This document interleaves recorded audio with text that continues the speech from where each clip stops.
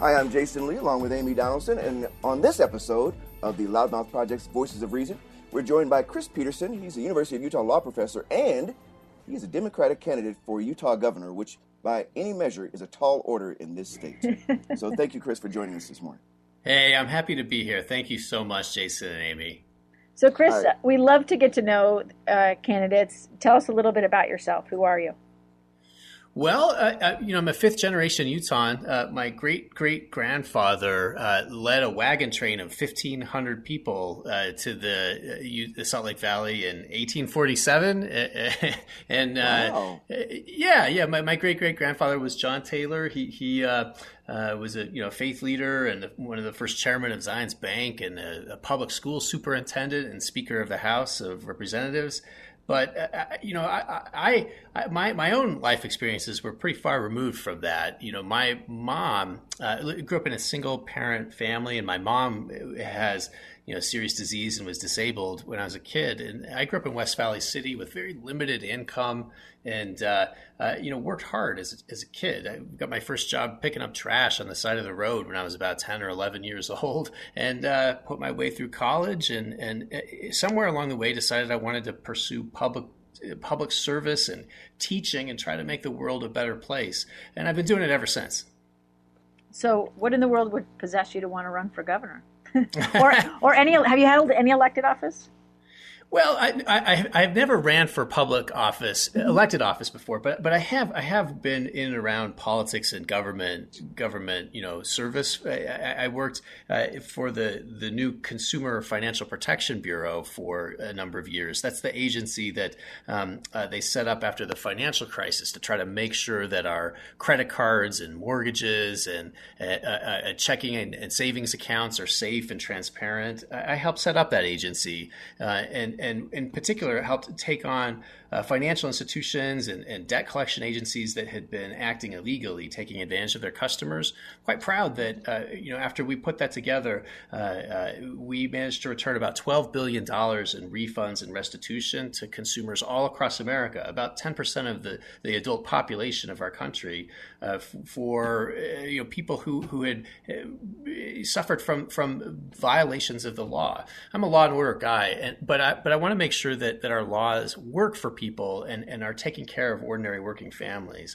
I also worked at the Department of Defense. They recruited me to come and help them take care of our active duty military service members in the same respect, make sure that our service members are not getting ripped off in their financial services. So spend some time doing that. So people say, have you been in public office? Well, I don't know. I mean, I've represented the Pentagon in negotiations with the White House. I'm hoping that counts, but I haven't had my name on the ballot before.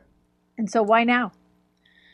Well, I think when I look at what's happening in our country, I'm worried about the way that our politics is becoming so divisive and frankly poisonous.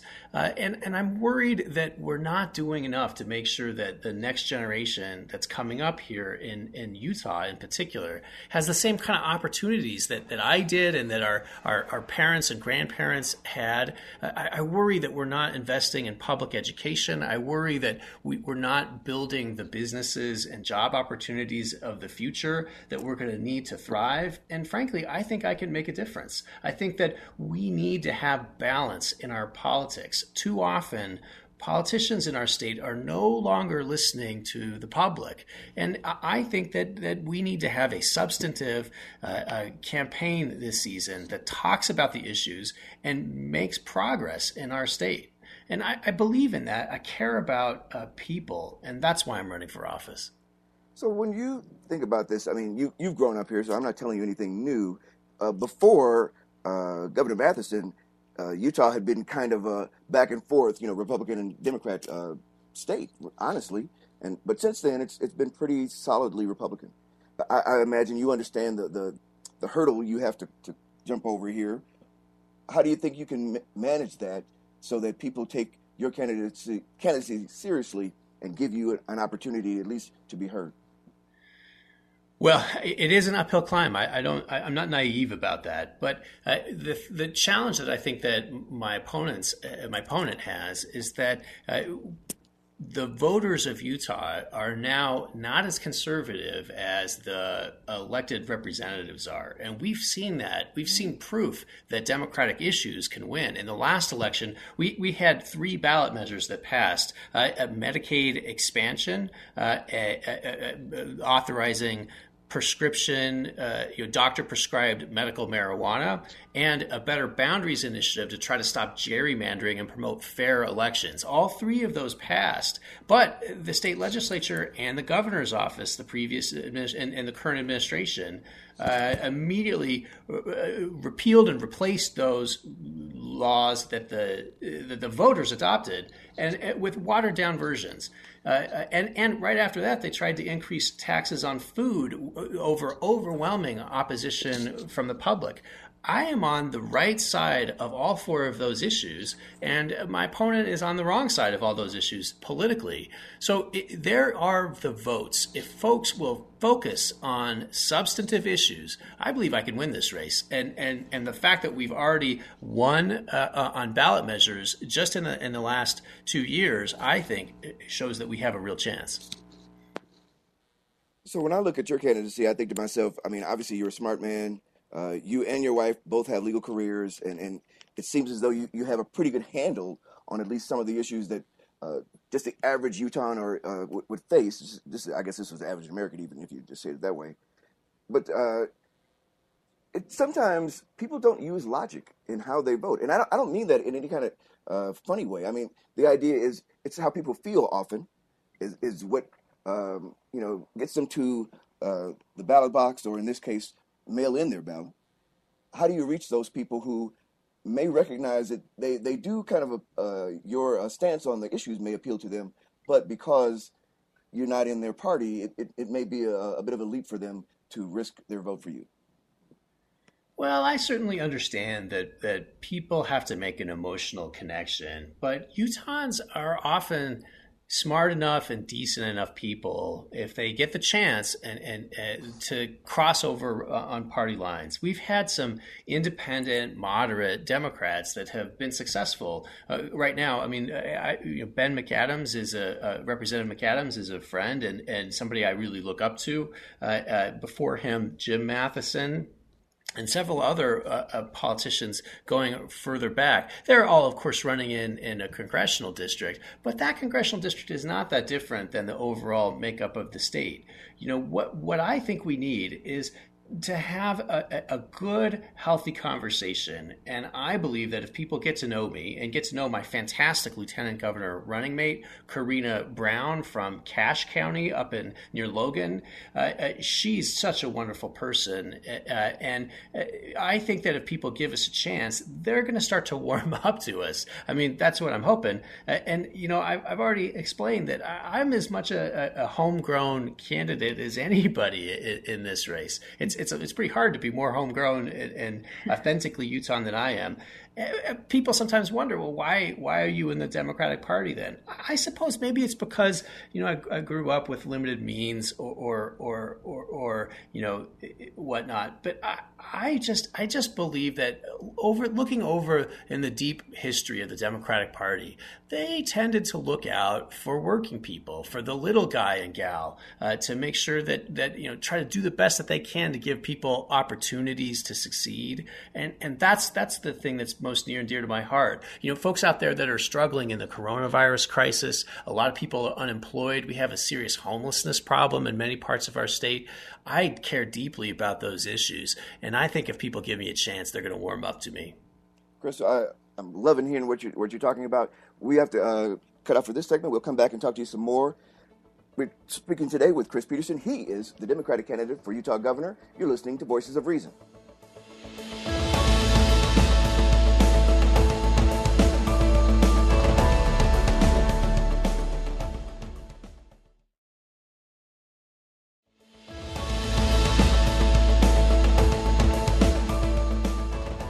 We are back with Voices of Reason. I am Jason Lee, along with Amy Donaldson. And on this episode, we're speaking with Chris Peterson. He is a University of Utah law professor, and he's also the Democratic candidate for Utah governor. And in the intro, Chris, you talked a bit about kind of who you are, being a fifth-generation Utahn, and some of the things that you feel make you a really good candidate to be the next governor. I wanted to ask you on starting this out. What are some of the issues besides the ones you've talked about thus far? What do you think are the top issues that face our state and the citizens of Utah? Well, top issues. The first one I'm going to have to go to is education, then, because I believe that we've been dead last in per pupil funding in our public schools for generations now. And part of that's because we have a lot of kids in Utah. I've got 3 kids, and they're all going to public school, and we love kids here. It's part of our culture. But with that blessing, we have responsibilities. Each of these children that are going through our public school system deserves the kind of opportunities and education that they would get anywhere else in the country. And we're just not getting the job done. I'm going to fight to make sure that our public schools have the resources they need.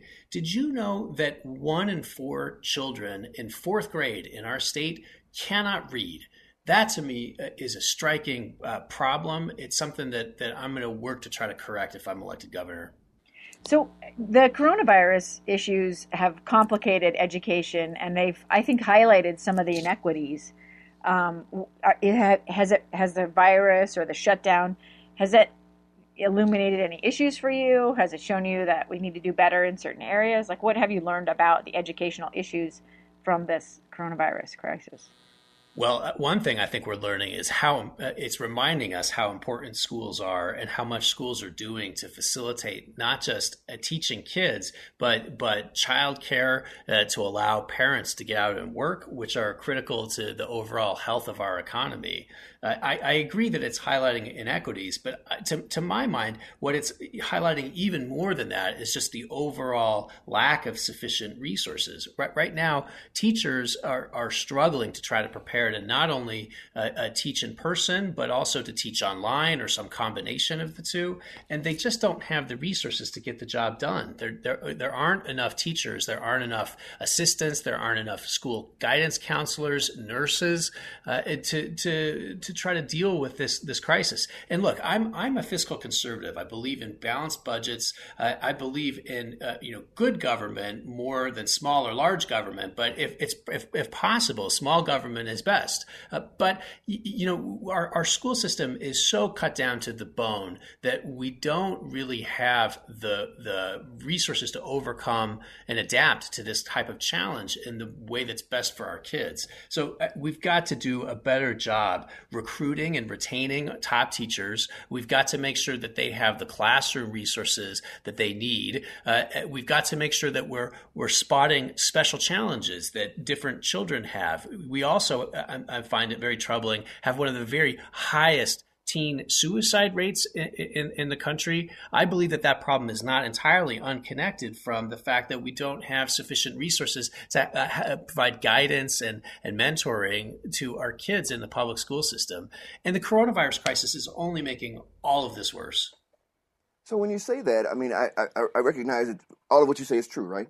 But how do you, as a governor, how do you convince the legislature that they need to without raising taxes, obviously, kind of redirect some of the money they're using in some places more toward the issues that you just raised with regard to education? Well, look, why is that a foregone conclusion that we shouldn't raise some additional revenue for our kids? I have internal polling for our campaign that says that a fairly large majority of Utahns support paying a little more in income taxes, provided that they're convinced that the resources are going to be spent wisely and that they're going to go directly into public education. So to my mind, the challenge is not necessarily getting additional revenue. It's convincing the public that we're going to spend it well. And then, in fact, actually doing a good job of that. And just to be clear, in my view, the worst education policy that we have seen in the past 20 years was the decision to convert our income tax, which is earmarked in our state constitution. Our pioneer ancestors said all the income taxes go to public education. Well, when we went from a progressive to a flat income tax, what that meant was that our most wealthy citizens had a massive tax decrease, and some of our low lowest income and moderate income citizens had to start paying higher taxes. And overall, the amount of revenue declines significantly, and we're just falling further and further behind in funding our public schools. I believe, and this is not coming from some, wild-eyed liberal law professor place. It comes from the Bible. I'm quoting the Bible here nearly enough. It says, to whom more is given, a little bit more needs to be expected. And I believe, that we need to expect a little bit more. I'm not saying we want to return to the 70, 60% marginal tax rates for highest income earners that we saw back during the Republican Eisenhower administration at the federal level. But right now, does it make sense for somebody who's making $1 million a year to pay, an extra 0.5% or another percentage point on their state income taxes to try to give back to the kids to make sure that we can spot teen suicide risk and make sure fourth graders can learn to read? Yeah, it does make sense. That's civilized. That's what a decent society does. That's the kind of thing that I would be pressing the state legislature to do. So, Chris, a lot of what you've talked about, and I think when I talk to my teacher friends, it's that they're asked to do so much. And I think schools have become this catch-all. You've talked about a lot of societal issues that I think we could address that would make schools, that would take some of the pressure off of teachers or administrators, and maybe they could focus more on teaching reading or teaching, the basic subjects. Because I think that without affordable housing and without enough food to eat and if kids come to school and they don't have secure housing and enough food to eat, or they're suffering from mental health problems that their parents can't address because they don't have access to that through the healthcare system, I think those all bleed into the school system. And just like we had this issue in law enforcement as well, it seems like some of our institutions are being overburdened with social problems that we could solve outside of the school. And I just wondered if you had any thoughts on that. Well, I think there's some truth to that. I mean, with both police officers and with public schools, as you say, we have a lot of side projects that are outside the core mission of those institutions that are distracting from the core thing that those institutions need to get done. But one of the challenges is that we want to have low taxes in the state, and I agree with that. I want to do everything I can to keep taxes low, but we also want services. We want the police to try to deal with things like mental health challenges and drug addiction. We want our schools to deal with making sure kids have enough to eat. They're giving not just lunches, but also breakfasts, and they're dealing with a whole host of different challenges that each child may be facing.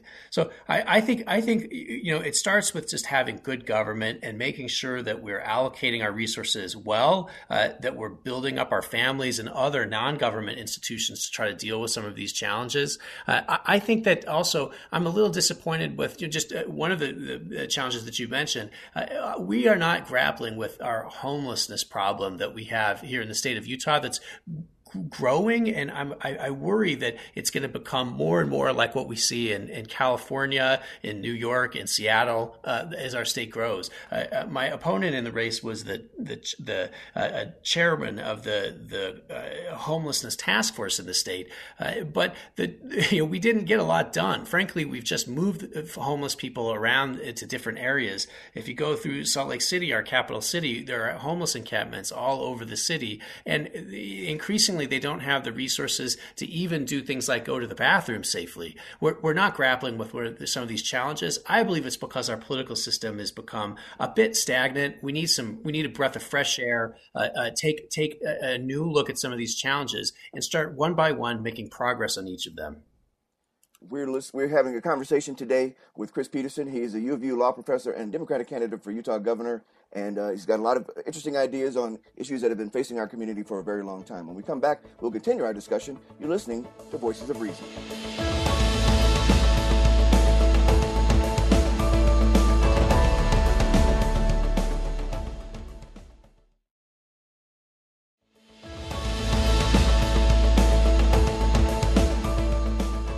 We are back with the Loudmouth Project's Voices of Reason. I'm Jason Lee, along with Amy Donaldson, and today we're joined by Democratic candidate for governor and University of Utah law professor Chris Peterson.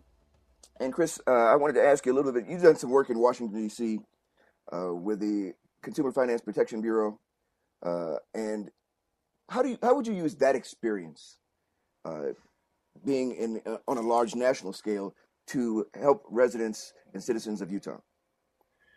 Sure. Well, I mean, first off, you got promoted a number of times and ended up working very near the top of that agency. And working in a big federal agency gives you a lot of perspective about how to manage complicated government work, which is not quite like anything else. It's not quite the same as business. It's not it's not all intuitive. And I managed to see somebody who's really a top level federal talent doing that in a very political environment where the microscope is on everything that you do. So I have some experience at managing large agencies, and I'm proud of how we did at that. We managed to return $12 billion in refunds and restitution to the country.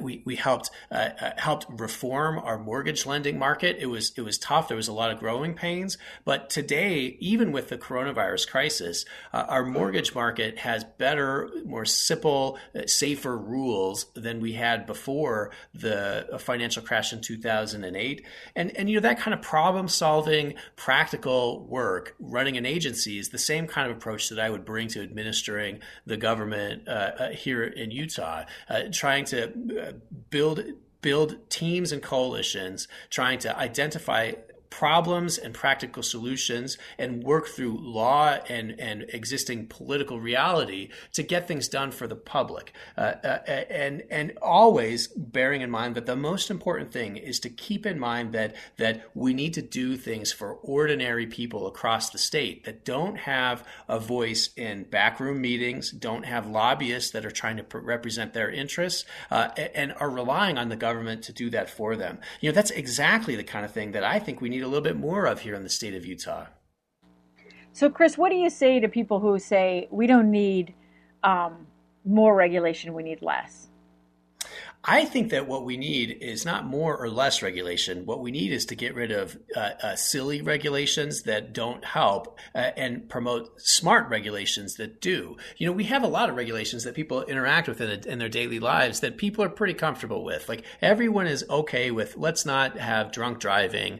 You can't run stop signs and traffic lights because they know that it's gonna kill people. There are some that are a little bit more marginal on that. What about do we need side impact airbags in the back seats of cars? Well, that's a little tougher question. I think a lot of people are going to say yes, and some people will say, nah, that should be optional. And identifying those issues, where it is that we invest the time and energy of our society, that's the critical thing. And I actually think that's one of my real strengths.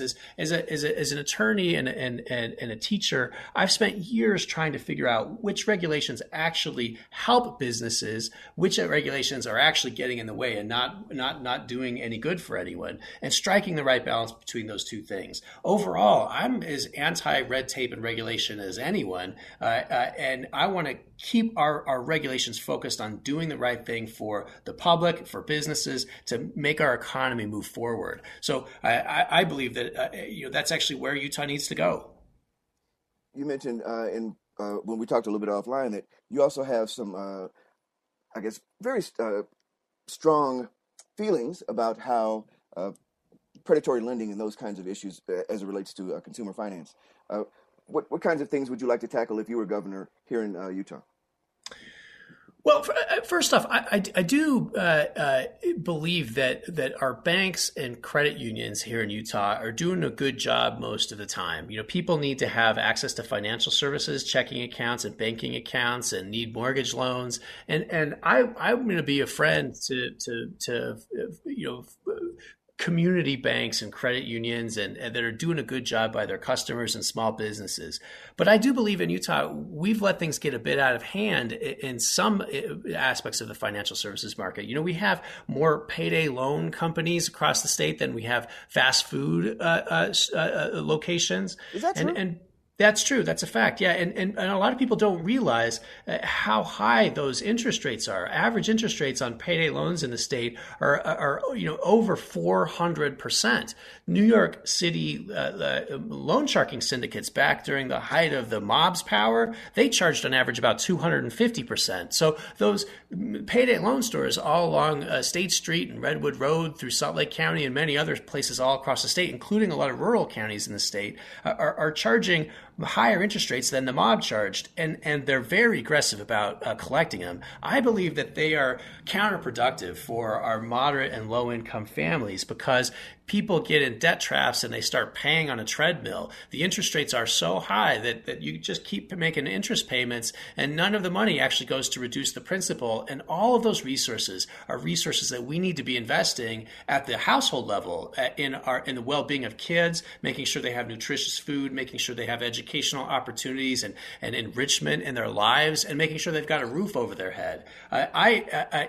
For the vast majority of Utah history, we did not allow payday loans. They violated what's called a usury law, an interest rate cap, and I believe that I'm actually the more traditional conservative candidate in that respect. That I believe we need to have some reasonable speed limits, just like we talked about a moment ago in our consumer finance markets. For the vast majority of borrowers and businesses, wouldn't really affect them because look, credit cards, you would say what you will about them. They do provide some options to borrow. But when you get up into these triple digit interest rates, you're doing more harm than good. You're taking advantage of people. Just like in the Bible, Jesus got after the money changers. Look, we have some similar problems to that here in the state of Utah, but we're not taking care of that problem because they spend so much on lobbying. They're in the back pocket of politicians all throughout this state. So I think we need to make progress on that. And I believe that I'd be a useful and a welcome perspective that most Utahns are going to agree with. Hey, Chris, switching gears a little bit, what do you think of some of the social justice movements that are sort of taken hold during this pandemic? Well, right now we've got a lot of division in our state and in our country, and it breaks my heart that we're having such a hard time getting along with one another and having trust. On the one hand, there are a lot of citizens and especially some people of color, Black residents that feel like they're being mistreated by the police and are upset about it. And on the other hand, the police feel like they're not being appreciated and that they have incredibly difficult jobs and are being asked to do too much.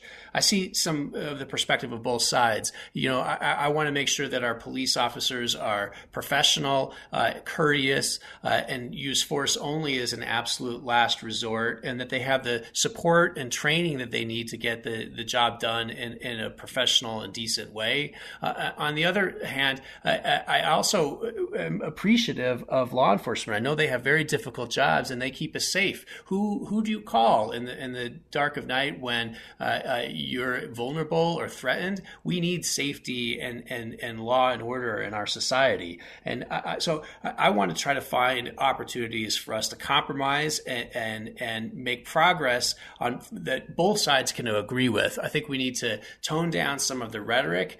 One thing I will say is that I don't support destruction of property or rioting. That's never been my career. Honestly. Well, exactly. And I think that to be said, though, it's a very small portion of protesters that are engaged in those kind of activities.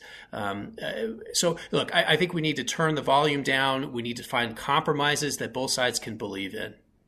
When we come back, I got a couple of things I'd like to talk to you about regarding what we just talked about in protesting. We are speaking today with the Democratic candidate for Utah governor and University of Utah law professor Chris Peterson. When we come back, we'll continue our discussion. You're listening to Voices of Reason.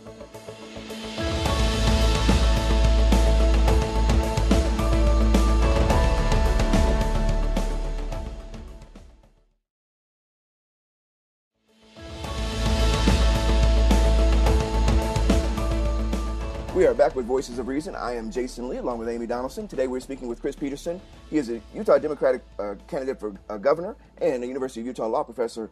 And in the last segment, Chris, we talked a bit about kind of the social justice movement.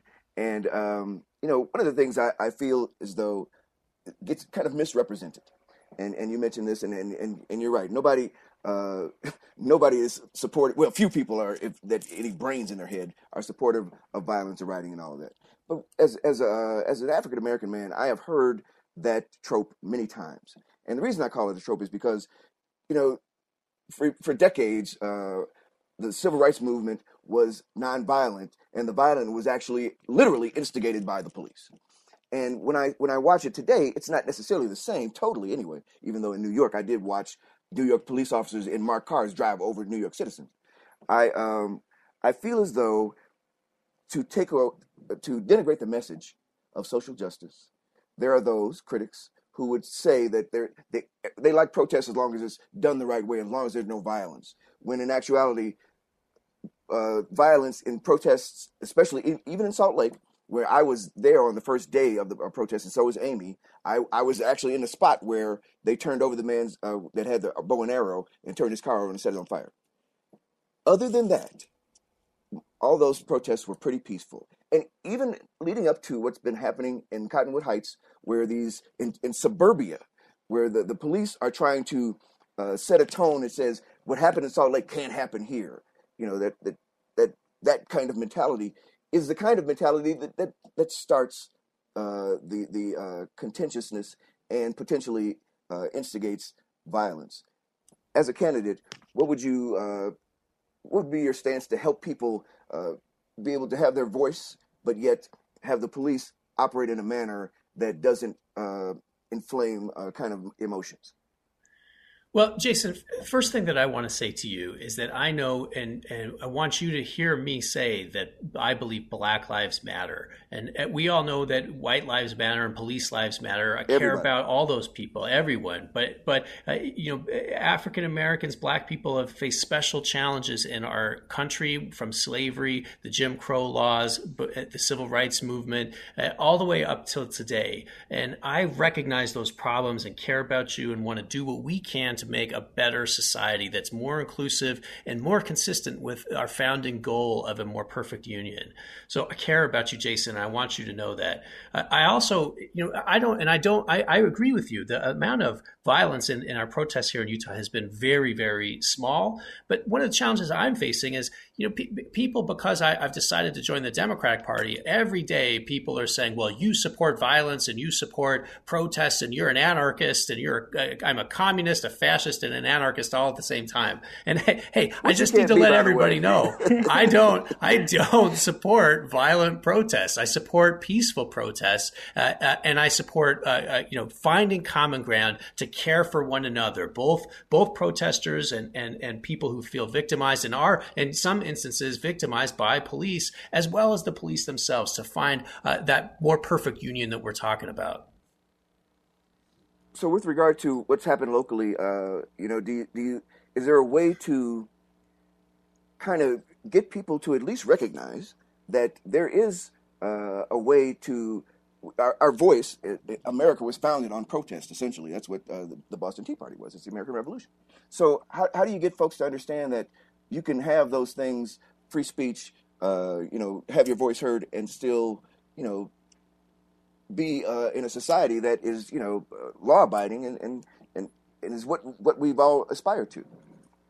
Well, this kind of conversation we're having right now is the right kind of conversation to have. We need to keep having dialogue. We need to keep communicating with each other. And personally, I am grateful to the folks that are raising this issue by marching in the street. I've seen some of them go down the street and they've got music on and they're dancing and they're trying to raise awareness and petition our government for reforms. And there's nothing that's more American than that. So I'm supportive of them. We need to keep having a conversation, and we are making some progress. You know, in Salt Lake City, Mayor Mendenhall has announced a change in some policies. It sounds like, you know, some folks on the left didn't think it went far enough. Some folks on the right felt like it went too far. We're making progress. I think we need more of that at the State House. One thing I'd focus on is making sure that we take a hard look at the police officer standards for training, the post standards, to make sure that we're doing everything that we can to root out implicit bias, conflict de-escalation. We need to keep track of if we do have police officers that are bad apples, that we're not just shuffling them between different police forces. If you've got a track record of being violent in inappropriate ways, look, the state can't put a badge on you and go out and let you victimize folks. And I think most police officers are going to agree with that. I'd also say too, we ask so much of our police officers, and one thing I learned talking with the Fraternal Order of Police president is that they have very limited support after they see horrible things, terrible crime scenes, children killed. There's not resources there to help our police officers deal with the mental and emotional trauma that they go through in their day-to-day jobs. And we need to make sure that we're providing them the support that they need. So when they go out and are on the beat, that they can do so with clear eyes, an open heart, and an open mind to protect and serve like they want to do, and we need them to do. Hey, Chris, as the daughter of a police officer and the sister of a police officer, I know that's true that they definitely need more resources, support resources, but I think educational resources are also something that are long overdue, I guess, probably for all of us. I did want to shift gears a little bit now, though, and talk about before we leave, I just want to point out, I agree with that. People say I want to defund the police. Nothing could be further from the truth. There was an educational incentive program that Karen Maine, a senator, a Democratic senator from West Valley, sponsored, and it was my friends on the Republican side of the aisle that defunded that particular support program for police, which would have been awesome, by the way. So what are you learning from people as you are campaigning? It's a weird time to campaign. You can't do that handshaking, baby kissing that we have all come to know and love. What are you doing? How are you handling the campaign duties, I guess? And then also, what are you learning from the people that you're talking to? Well, the first thing I'm doing to handle my campaign duties is to do it safely. I'm proud that so far not a single member of my staff or myself or Karina have managed to contract the coronavirus. I refuse to take less than the best full measure of protection for people. We're trying to, if we have events in person, I insist that everybody tries to wear masks and we do it socially distantly and preferably outside. What am I learning? I'm learning that Utahns are actually a lot closer than it appears in social media and some of our press. People across the state are decent. They care about each other, and so often it's the voices of dissent, the most aggressive voices, that get held up and have the loudest platforms. But ordinary Utahns care about one another and want to have practical solutions that are in the public interest. And I believe that's the kind of thing our campaign is focused on. And if we can get to people, if we can get our message out there, it's going to resonate. What's your favorite book? Well, that's a tough question for me. I love books. I read all the time. I don't know that it's my favorite book, but it's the one that pops straight into mind. Sure. I've been reading a biography of Ulysses Grant, the great general and also a great president. Part of the reason I was reading him is in some ways he was an underdog, came into the war, got promoted by President Lincoln because other generals weren't getting the job done, and he managed to grind out that war with some incredibly creative flanking maneuvers and saved the Union. Went on to be, I think, an underrated president. So I guess maybe that's been resonating for me because I feel like I'm in a bit of a long slog of a campaign, and I'm dealing with people who have more resources, and I'm trying to frankly, in my own way, do the same thing, save our state from what I believe are some really negative things that are happening, and I'm trying to do it with decency, integrity, and grit. And so, that's the book that comes to mind. Hey, Chris, has there been an experience you've had or a challenge that you faced in your life that sort of shaped you or put you on the path that you're on today? Well, growing up, with very limited income in West Valley City is probably the thing that people will recognize. I also, when I was a young man graduating from college, I decided I was going to travel around the world. I wanted to see Siberia and the Sahara Desert. I did that, but I had to take a bunch of jobs to save up the money, waiting tables. And I took a job as a telephone bill collector when I was, this is obviously 20, that 25 made you really years popular, ago. I'm sure. Yeah. No, and I thought I knew a little bit of something about poverty, but seeing, and we collected payday loans, which is part of why I care so much about that issue. And I night after night, it was stories like, I'm 25, my husband left me, I don't have enough money to put gas in the car, and these poor women, these moms would break down weeping, and I'd have to explain to them that if they didn't give us $50, $100 in interest payments that don't even decrease the debt, that we go and sue them and garnish their wages and maybe even take their car. I realized then that we need to have safety rules and decency and civility in our society, or it causes corrosion in our families and in our lives. We need to find the things that are trapping and hurting people and stop it. And that's what I've spent my whole career trying to do, try to take care of people and make our society a better, more humane place. Last question, and I got to give you only a minute. Why should people vote for you? People should vote for me because it's time for change. In the last election, we had 3 ballot measures that passed that were all very reasonable. Doctor prescribed marijuana, Medicaid expansion to get the federal tax dollars that we'd already paid, and also better political boundaries for fair elections. And, immediately our politicians, including the previous administration, rewrote those rules and watered them down. It's the public that should get to decide these issues. If you elect me, I'm going to be looking out for ordinary working families, trying to help them get good paying jobs, make sure that they have a voice in government, and make sure that it's not backroom deals, the privileged people who have access to lobbyists and insider information about what's happening in caucus meetings that control our government. I'm going to be an advocate for you. I'll listen to the public and try to make positive, reasonable change through teamwork in our society. Hey, listen, thank you very much, Chris Peterson, for joining us today, and best of luck in this campaign. Thank you, Jason and Amy. It's such an honor to be on your podcast. Join us again for the next episode of the Loudmouth Project's Voices of Reason. If you have any comments about the show, please contact us via email at vormed@gmail.com or at vorjasonl@gmail.com. You can also find us on Twitter at ADOnSports and at JasonLee1. Our show's Twitter handle is at VOR Podcast. Check out our Facebook page, and you can find and subscribe to free episodes of our podcast in all the places where you find interesting content. Be sure to review our show as well, because we love to get your feedback and it helps us grow our audience. Along with Amy Donaldson, until next time, I'm Jason Lee. When you engage in passionate debate, do your best to keep your dialogue civil. Try to be the voice of reason.